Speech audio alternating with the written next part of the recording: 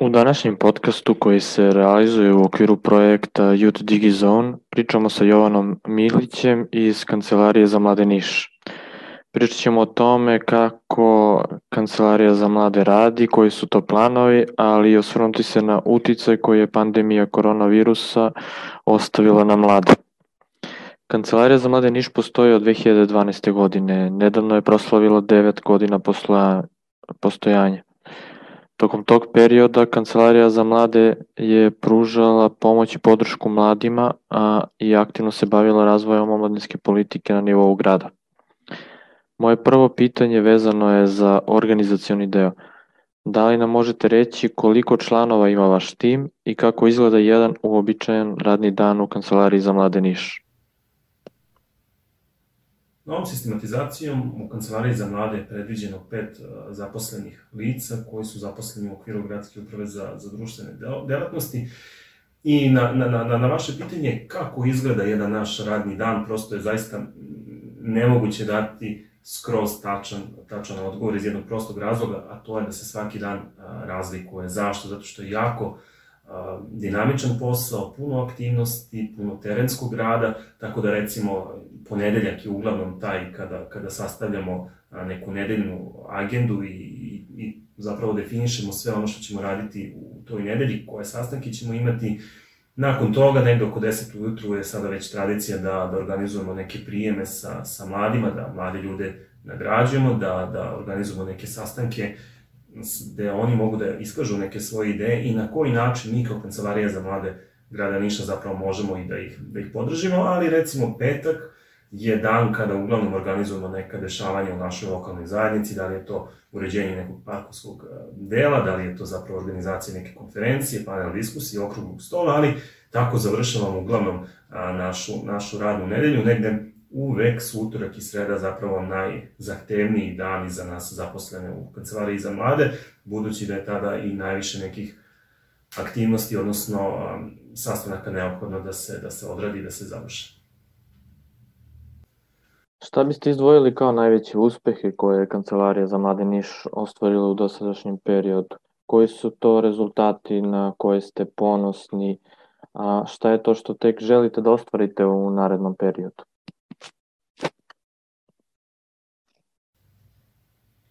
Puno je nekih uspeha na koje smo ponosni, svakako smo negde jako ponosni, pa čak mogu da kažem i najponosniji na transparentnost u radu i na pristupačnost mladim ljudima u našoj lokalnoj zajednici.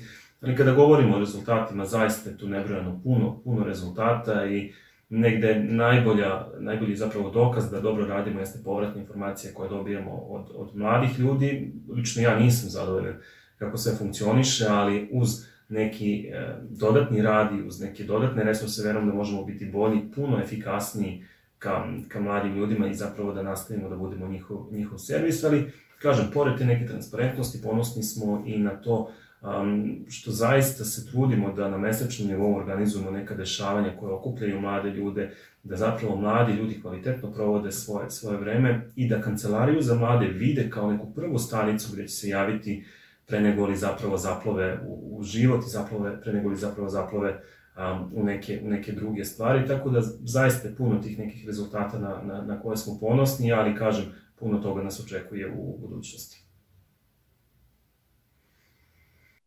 Koji su to problemi mladih u Nišu? Da li ste imali prilike da pričate sa mladima, da vam podele sa vama te informacije?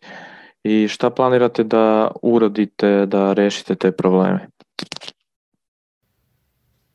Mi smo marta mesec imali neko istraživanje sa mladim ljudima u našoj lokalnoj zajednici gde su oni navodili neke izazove sa kojima se susreću i svakako jedan od glavnih problema mladih ljudi u našem gradu jeste nezaposlenost, ali ono što je nas iznenadilo jeste slaba vidljivost mladih ljudi. Dakle, mladi ljudi vrlo često dođu kod nas i kažu nama zaista ne trebaju finansijska sredstva, nama je potrebno samo neko da nas prikaže u javnosti, da prosto se naš glas čuje, što je zaista problem koji kao Kancelarija za mlade itekako možemo da rešimo i rešavamo taj problem. Prosto ta slaba vidljivost mora da se promeni, pogotovo kada se govori o našem gradu i našoj državi i kao Kancelarija za mlade se trudimo da te mlade ljude promovišemo i zapravo Jedna od ideja jeste da pokretanje kampanje Nova budućnost, u okviru koje na nedeljnom nivou zapravo promovišemo mlade talente, mlade aktiviste i prosto mlade volontere koji mogu da motivišu neke druge mlade ljude da zapravo krenu njihovim stopama i da na neki način budu aktivni u svojoj lokalnoj zajednici, tako da smo taj problem rešili na taj način. Što se tiče problema nezaposlenosti, to je problem koji je u našem gradu aktivno negde od 2015. godine, kada se radila analiza odnosno anketiranje mladih za strategiju za mlade. Nažalost, taj problem je i dalje prisutan, iako je mnogo više mogućnosti zapravo za mlade ljude danas nego li pre.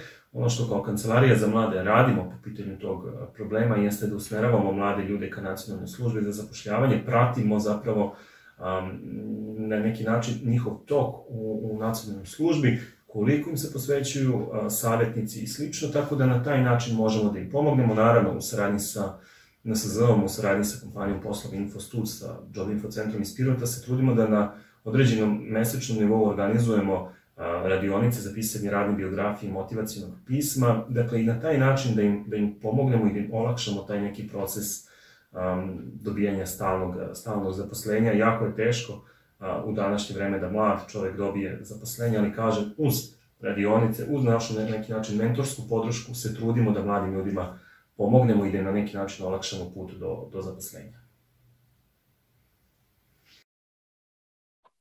Da se dotaknemo malo i trenutne situacije. Ceo svet se suočava sa pandemijom koronavirusa. Mladi su takođe jedna od, da kažem, kategorije stanovništva koja je najveća pogođena ovom celokupnom situacijom. Na koji način ste vi pomagali mlade u periodu pandemije koronavirusa? Da li ste imali neke sisteme podrške za mlade?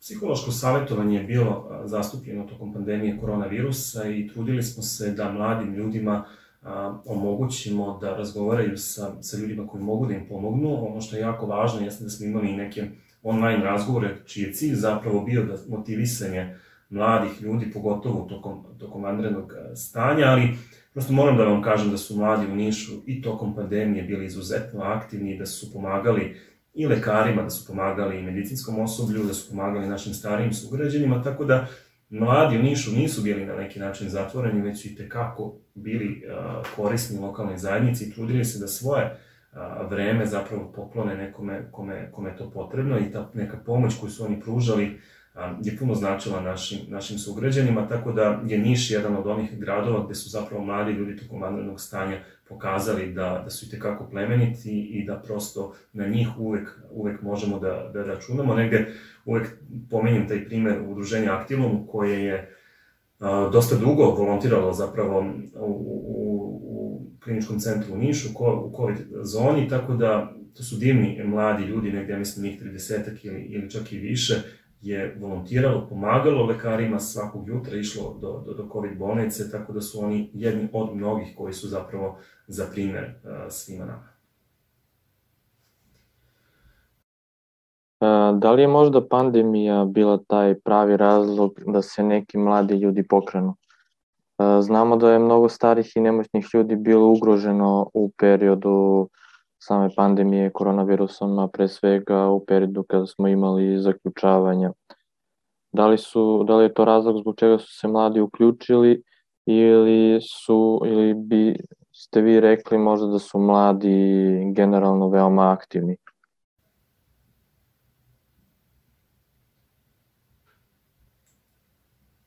Pa ne možemo da kažemo da je pandemija bila ta koja je motivisala mlade ljude da se pokrenu. Prosto, ja zaista zastupam taj neki stav da mladi ljudi itekako jesu aktivni i traže priliku, ali je potrebno da mi kao ljudi koji smo na određenim mestima im pružimo tu priliku, dakle da im samo ukažemo na prilike koje oni mogu da iskoriste. Mladi ljudi, govorimo o Nišu, itekako nisu apatični, itekako su aktivni i korisni u svojoj lokalnoj zajednici. Prosto vi ne možete da zamislite koliko mladih ljudi na dnevnom nivou dođe do Kancelarije za mlade sa nekim svojim idejama, sa nekim svojim predlozima, sugestijama, pa čak nekada i kritikama.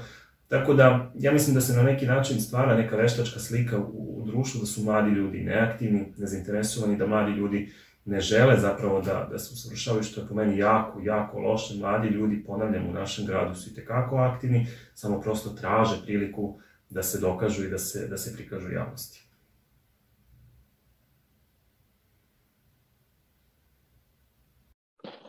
I za sam kraj, šta možete da poručite mladima u Nišu, ali i šire? Zbog čega treba da budu društveno aktivni i angažovani?